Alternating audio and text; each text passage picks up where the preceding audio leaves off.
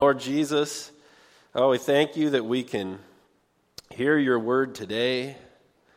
Lord, we thank you for what's already been read aloud. Lord, you tell us not to have the public reading of Scripture. And so we've heard it today. Your word alone is enough. Your word is powerful. And we just pray as we dive in here that you'd speak, you'd apply different moments of this message to people's hearts right where they're at, in this room, viewing this online. Lord, you would just take it right to our heart. We want to hear from you. And we pray this in Jesus' name. Amen. So I don't know if you've ever had this experience where you are feeling out of place, or you feel out of place. I remember, it's probably been 6 or 8 years now.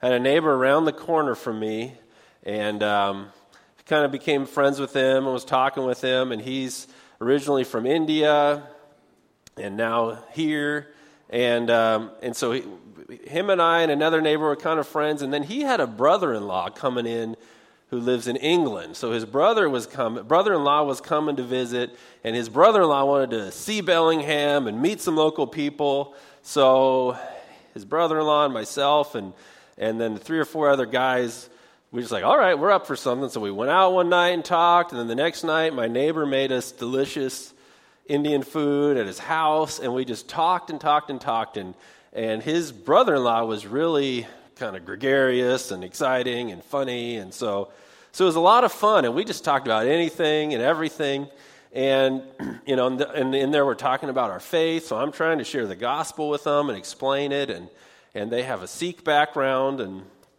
so somewhere in there, we got talking about creation and where does the earth come from. I don't remember what led us there. So I just said, well, I believe what the Bible says, that God created it, and I'm a young earth guy. I think the earth in thousands of years, not millions of years. And I was just kind of explaining that to them, and it was like I grew a third eye in my forehead.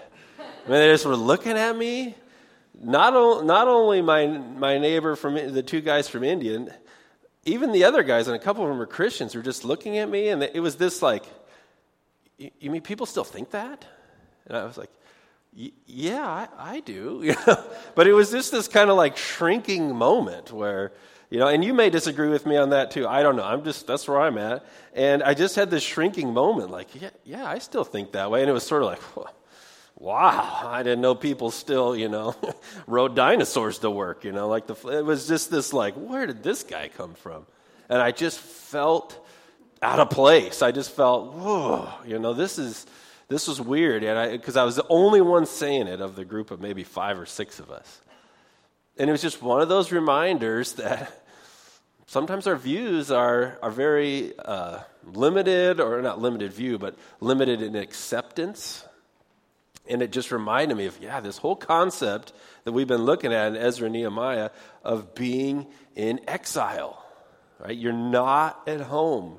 You're not among like-minded thinkers. And so that's why I've been in these books of Ezra and Nehemiah, because they're people who actually were in exile. It's following God's people, the land of Judah and Jerusalem, when they were conquered by the Babylonians and sent into Babylon. They were living in another place with other religions and other customs, and everything was foreign, and what's God doing? And so you haven't actually been removed from your home, but we feel like it. And so I highlighted this book last week by the Barna Group, David Kinnaman, Mark Matlock, Faith for Exiles. And they've done an amazing job in this book. The whole, and I encourage you to get it, especially if you're working with students, you're working with kids, you're a parent.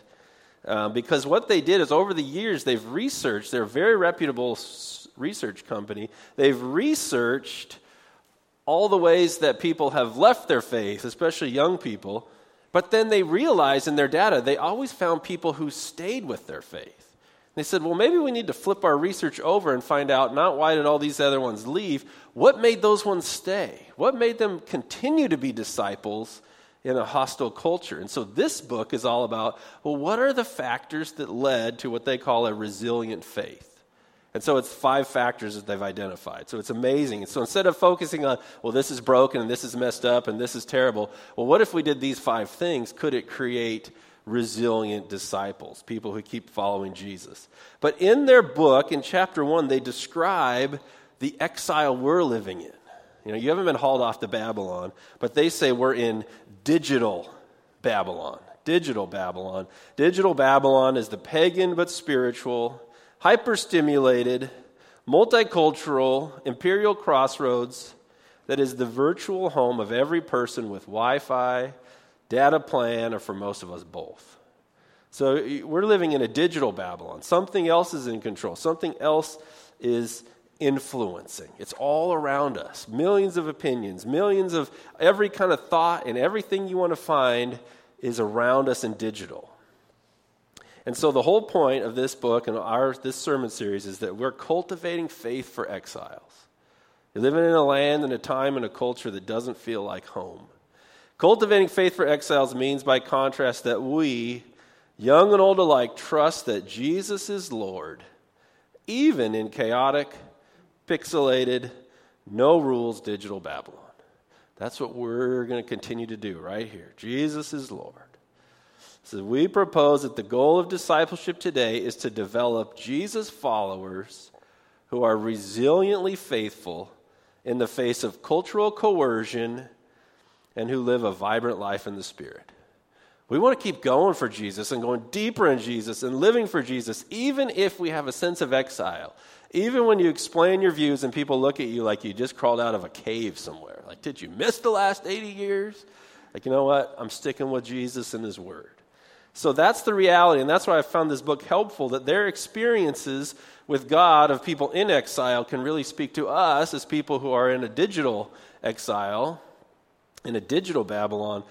What was God doing then? What's He telling us today? So we're going to learn here that faithful exiles must stay true and trusting Christ. Faithful exiles must stay true and trusting Christ. So we're going to cover some big chunks today, but we'll skip a little bit in there. I'll tell you why in a minute. So let's just jump into basically the story of the book of Ezra is that after Jerusalem was destroyed in 587 BC, and many of the people were taken into Babylon.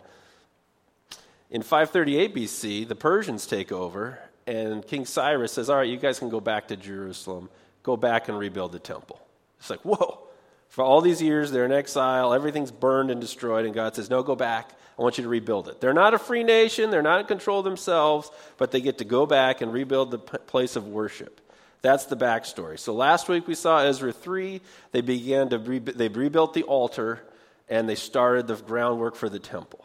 So God's moving. So we're not talking about building temples. We're talking about building the kingdom of God and making disciples. God's on the move, even if other things are in power. So the first one today is that we must stay true to Christ, right? We stay true and trusting. I want to show you the true part. And so we're in Ezra chapter 4. Ezra chapter 4. So they've come back. They've started to build. We're going to pick up. They've been there, close to 20 years at this point. Ezra chapter 4 says, now, when the adversaries of Judah and Benjamin heard that the returned exiles were building a temple to the Lord, the God of Israel, they approached Zerubbabel and the heads of the fathers' houses and said to them, let us build with you, for we worship your God as you do. And we have been sacrificing to him ever since the days of Esarhaddon, the king of Assyria, who brought us here. But Zerubbabel, Yeshua, and the rest of the heads of the fathers' houses in Israel said to them, you have nothing to do with us in building a house to our God, but we alone will build to the Lord, the God of Israel, as King Cyrus, the king of the Persians, has commanded us. Then the people of the land discouraged the people of Judah and made them afraid to build, and bribed counselors against them to frustrate their purpose all the days of Cyrus, king of Persia, even to the reign of Darius, king of Persia. Now, at first you're like, well, what is their problem? Of course they frustrated your plans because you were mean and said they couldn't play with you. Right? Can we come over and play with your house? No, we're not playing with you. Right? Didn't that feel a little harsh? So let's look at what's going on here. Notice first in verse 1, the adversaries of Judah.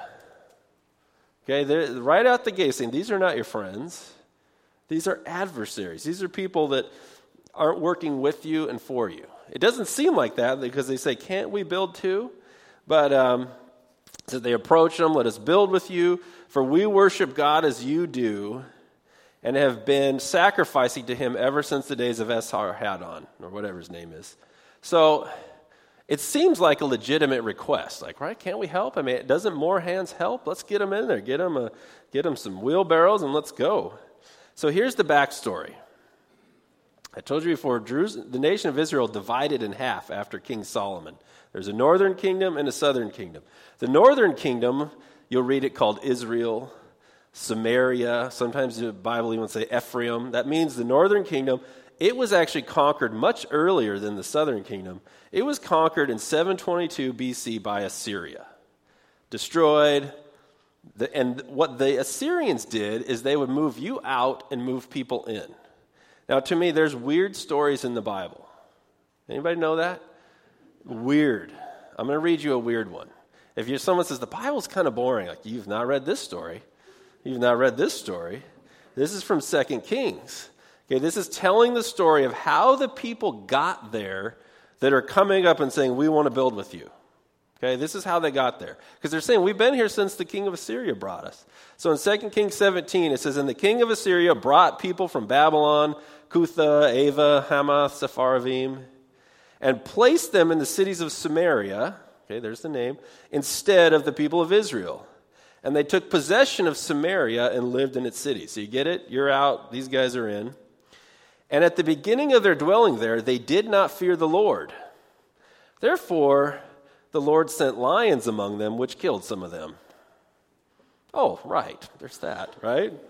How about that, right? You got a neighbor. This guy's just not mowing his lawn. He is not mowing his lawn. I'm calling the zoo. Can you just turn a lion loose in that savanna thicket he's got over there? And let's go, right? Just, okay.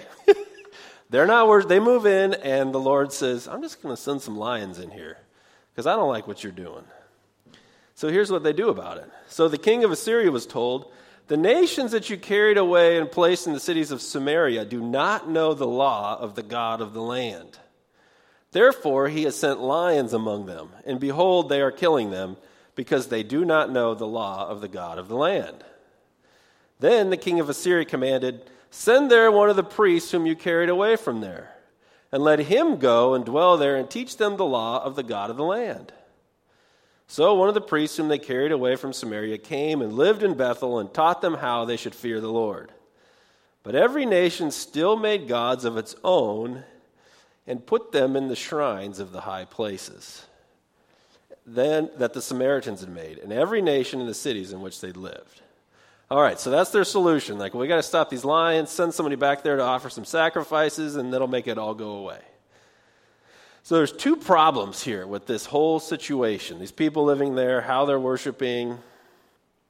First of all, I don't know if you picked up on it. They think Yahweh, they think the God of the Bible is another regional deity. Did you pick up in there the God of this land, the God of that land, the God of that land? We need to take care of the God of that land. And how they viewed the world was that each nation had gods, and those gods were part of that region, part of that territory, and so you just had to appease the God of that land.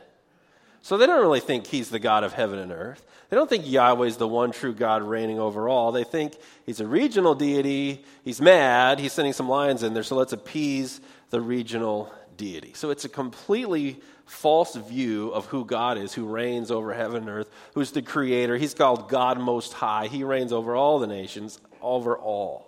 So they don't really have a true view of who God is. They think he's one God among all the other gods they already worship, and so you worship this way and throw some of this out here for Yahweh, and then the lions don't eat us anymore.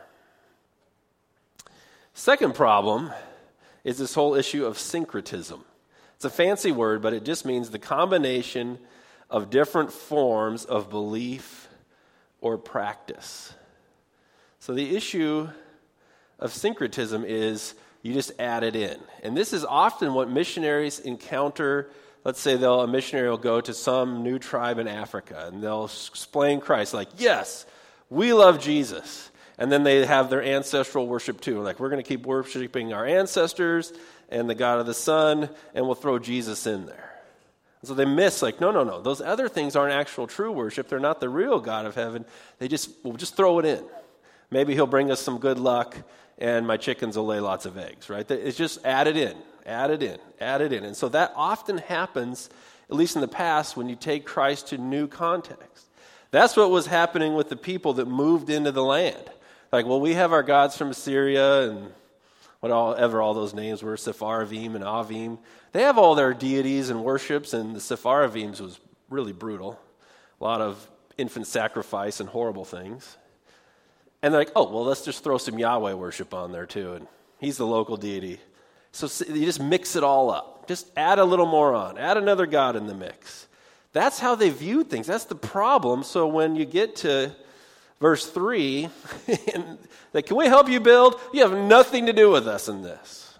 It seems harsh, but the leaders are going, you know what? No, because you don't actually know who God is, and you just want to mix them all around, have a big God stew. And so we actually know who God is. He's the God of heaven and earth. And this temple is not just one among the temples. This God's not one among the gods. This is God Most High. So we can't mix you in there. We cannot do that, right? You have nothing to do with us in this. We alone will build to the Lord, the God of Israel. We're going to do it because you don't have it right, right? So the next thing they're like, well, fine then. Okay, you're not going to let us play. You don't like how we worship. And they just go after frustrating them. And they hire people to discourage them. And it goes on for years. So that's the situation. It seems like a legitimate thing. Yeah, just let them help. No. Because they're going to mix it all around. They don't really know God. And they just want to, there's no sense of that. And that's for us. That's exactly the culture we're in. We must stay true to Christ.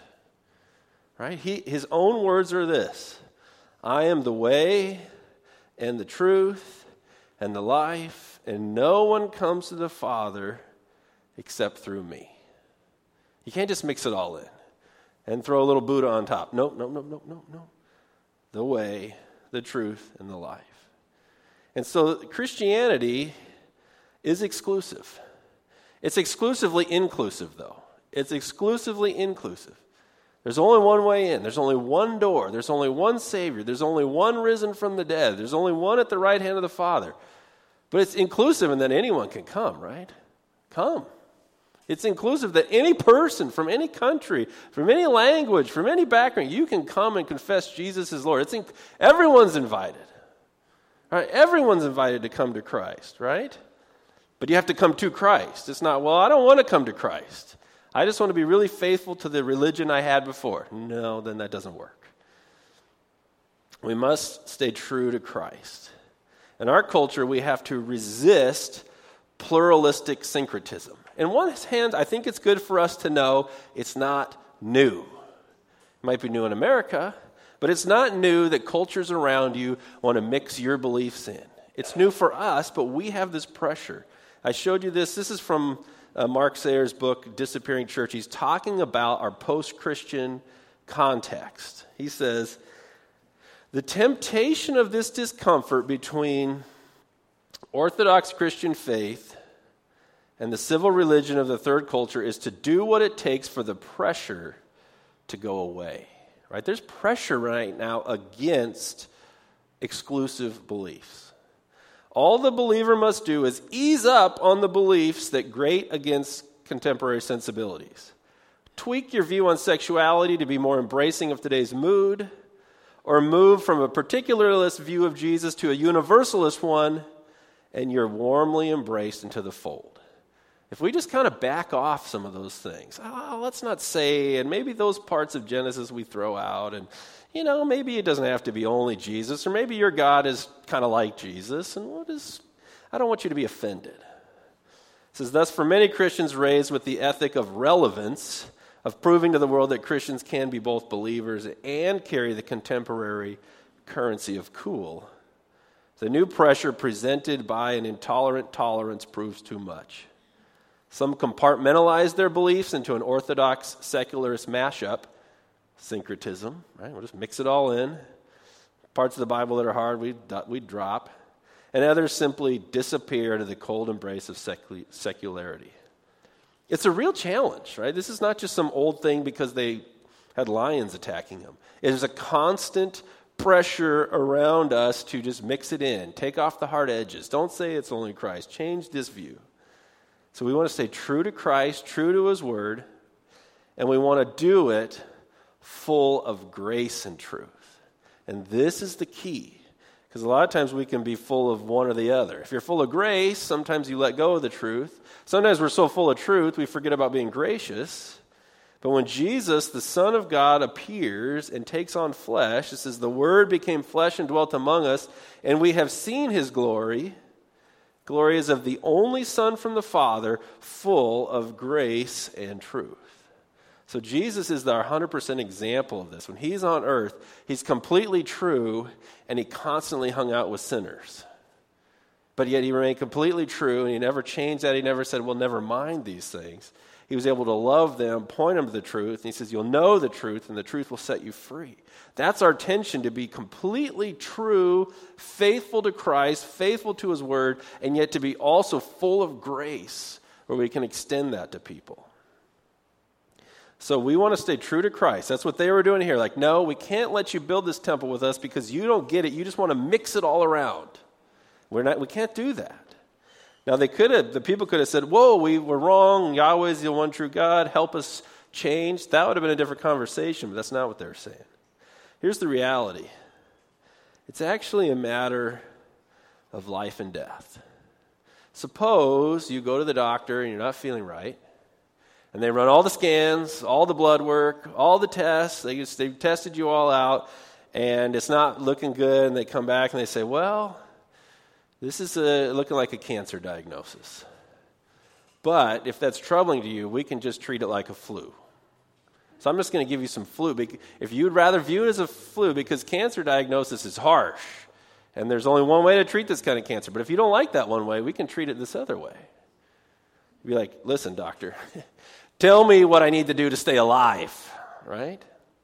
You wouldn't say that to the doctor. You wouldn't say, no, I don't like that interpretation of data.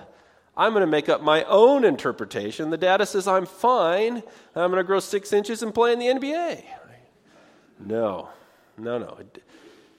When it's life or death, when you're in front of the doctor and the blood work's in front of you, you want them to tell you the truth. What do I need to do next?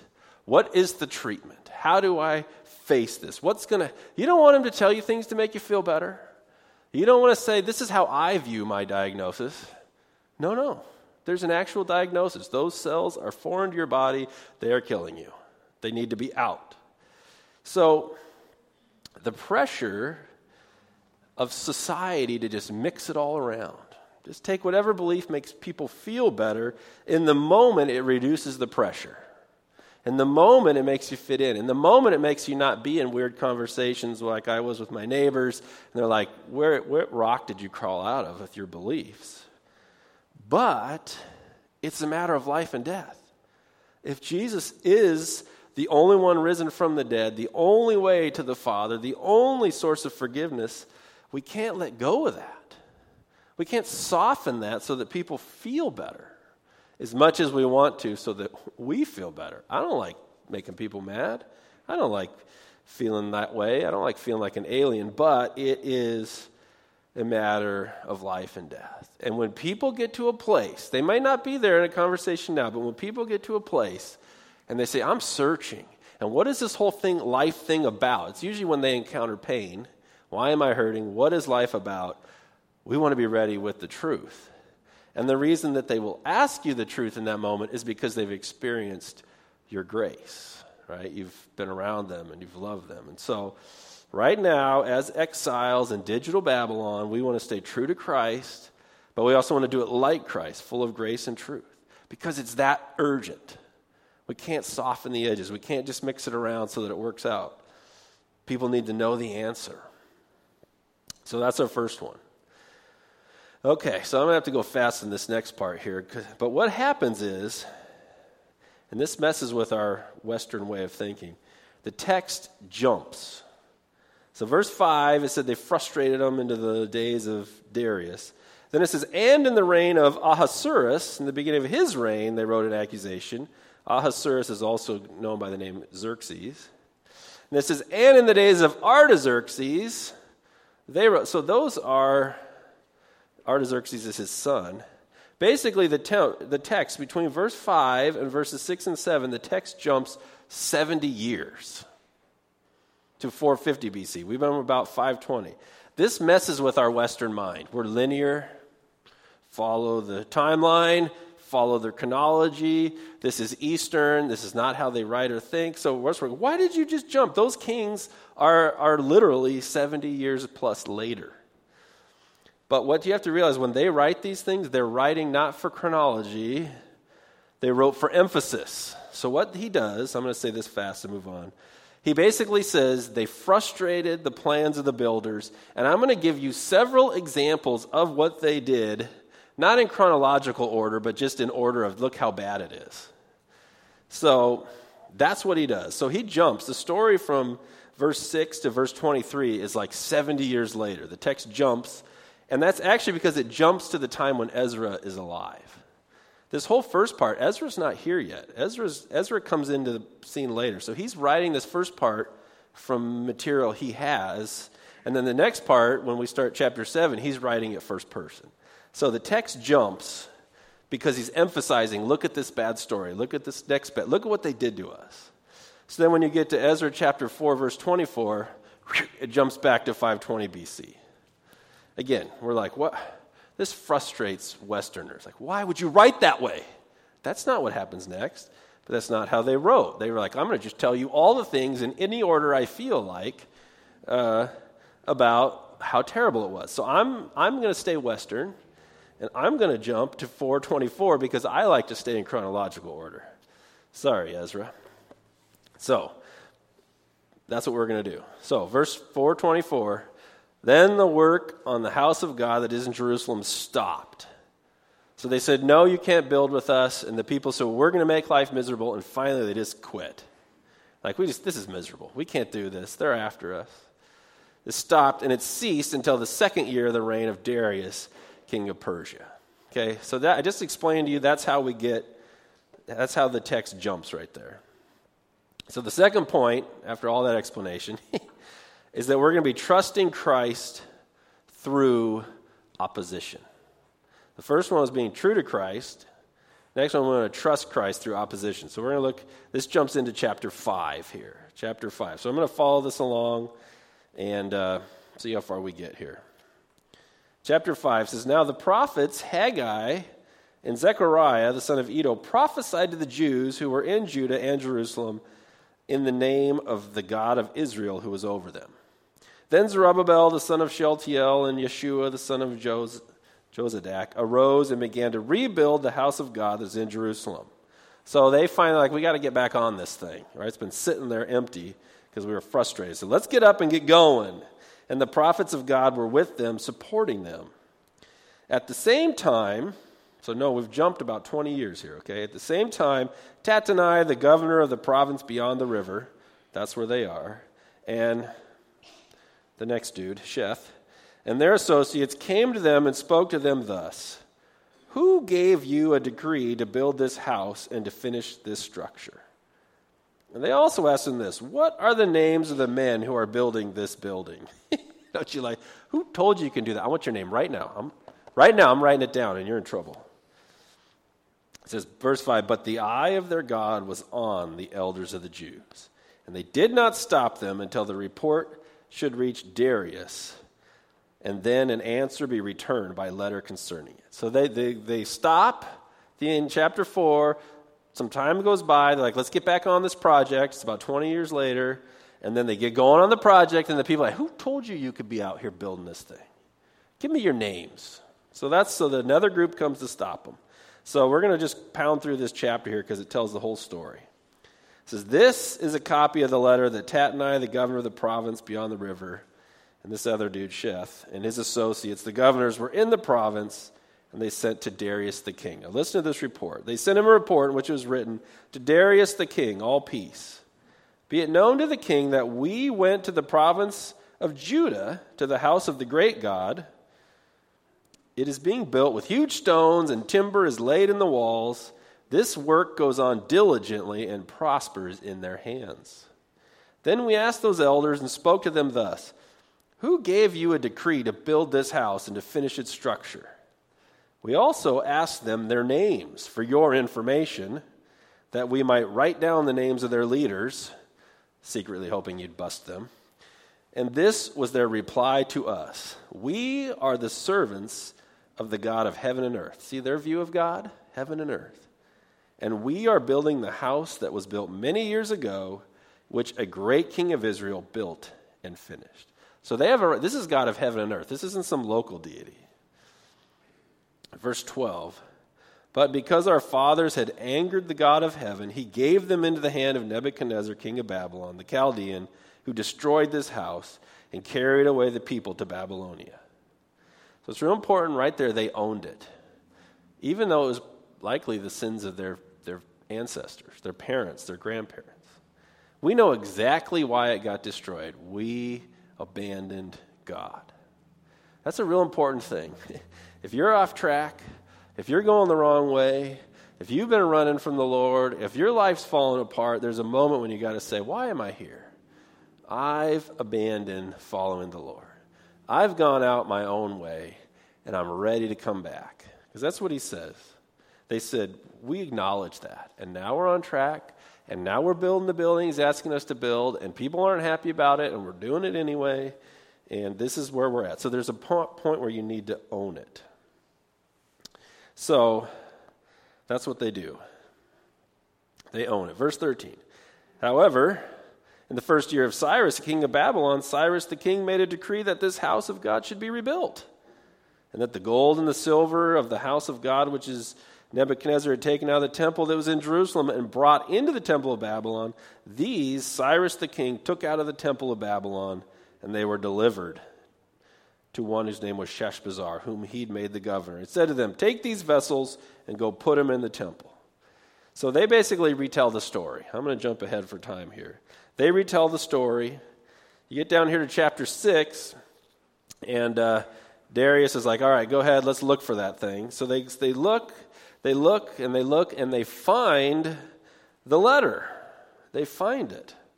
So if you look in chapter 6, Darius the king made a decree, and a search was there. In verse 2, in Ecbatana, they found it. The scroll was found, a record.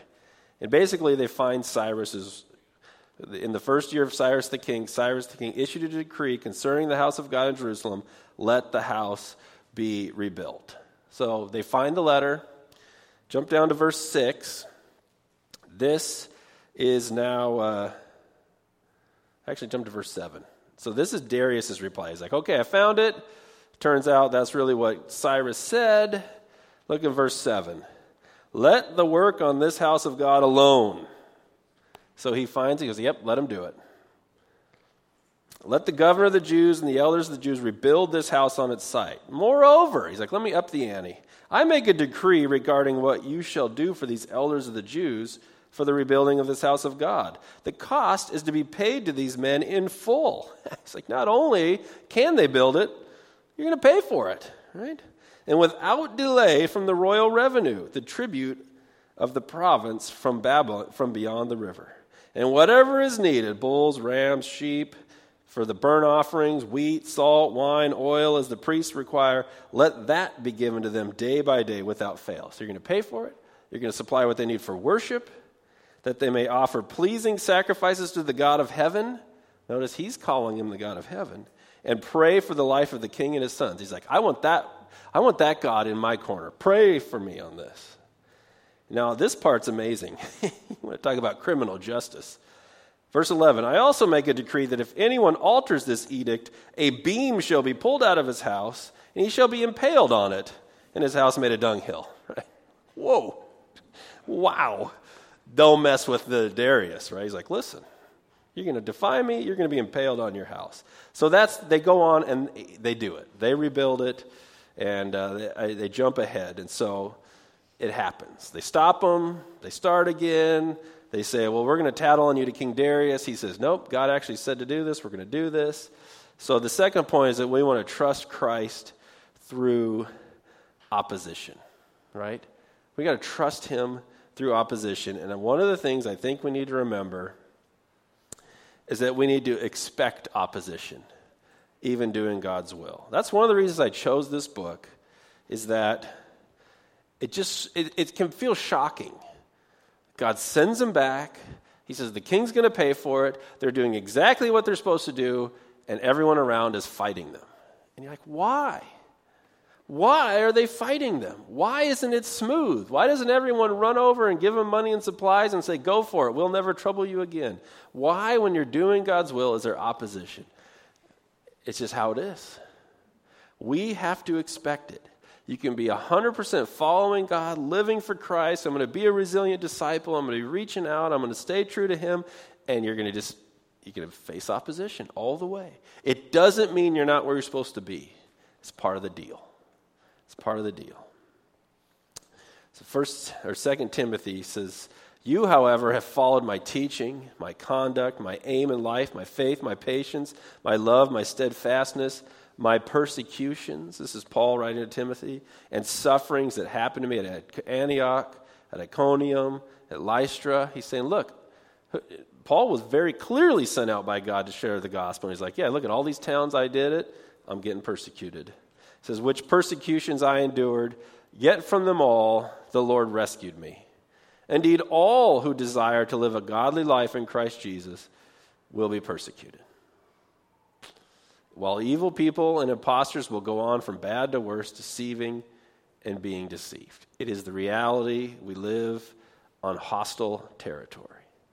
But he says, but as for you, continue in what you have learned and have firmly believed, right? Keep going in our faith, knowing from whom you've learned it, and how from childhood you've been acquainted with the sacred writings, the scriptures, which are able to make you wise for salvation through faith in Christ Jesus. All scripture is breathed out by God and profitable for teaching, for reproof, for correction, and for training in righteousness, that the man of God may be complete, equipped for every good work. So we got to trust Christ through opposition. Paul, doing the work that God told him to do, is getting opposed. Here, the Jews are getting opposed. You are going to be opposed. And what does he say? Just dig into the word. Dig in. It's got everything you need. Stay on target.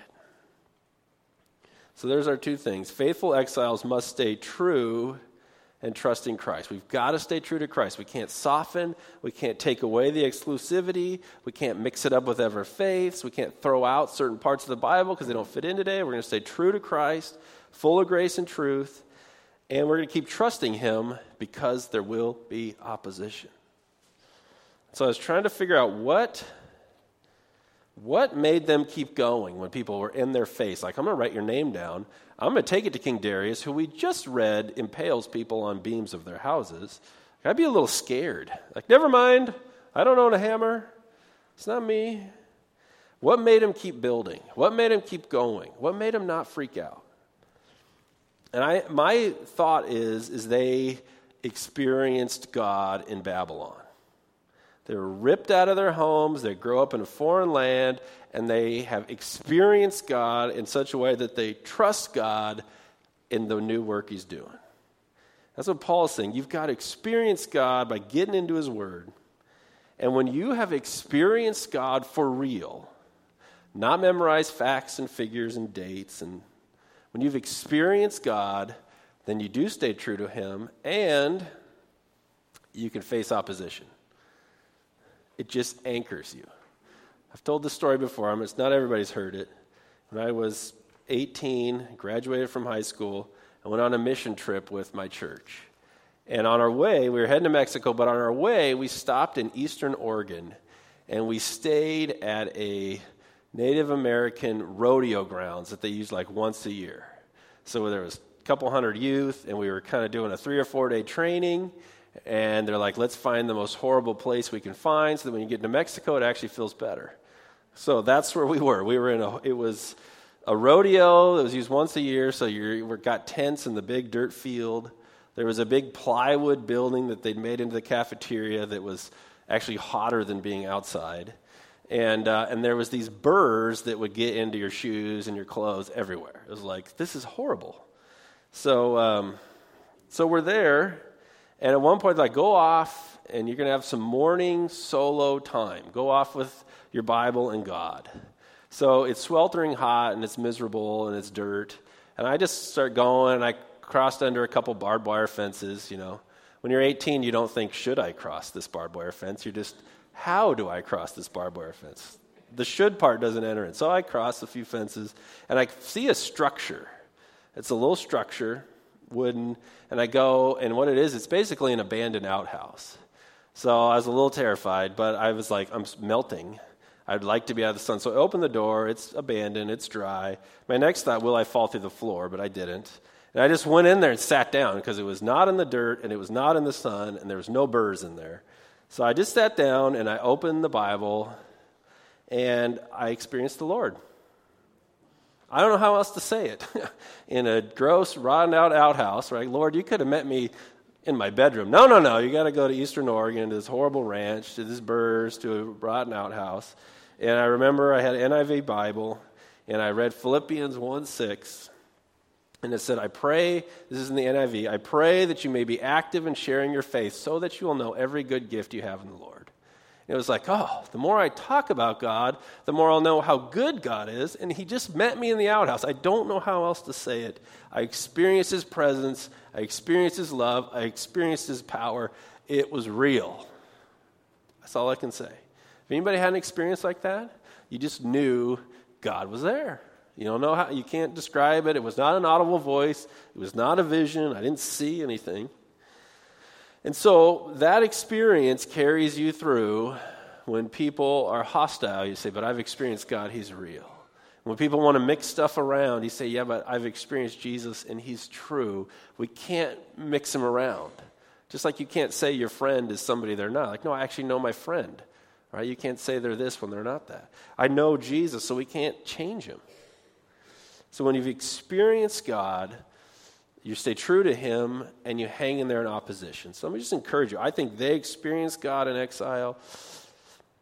When you experience God, it sustains you through exile. So let me encourage you to be intentional about experiencing God this week so that we can stay true. Get alone with your Bible and just read and listen and just say, God, I need to experience you because I want to keep going. Let's pray. Lord Jesus, we thank you that you sustain us in exile, that you sustain us with your reality. And it's hard, Lord. It's hard living in a foreign culture right in our existing culture. Lord, help us. Help us to stay true to you. Help us to be full of grace and truth. Help us to be okay in opposition. Help us not to melt and wilt, not to be scandalized, but just say, I'm going to keep going. Lord, we want to be used by you. We want to make disciples, and we want to be disciples in this current moment. Lord, we just pray this in Jesus' name. Amen.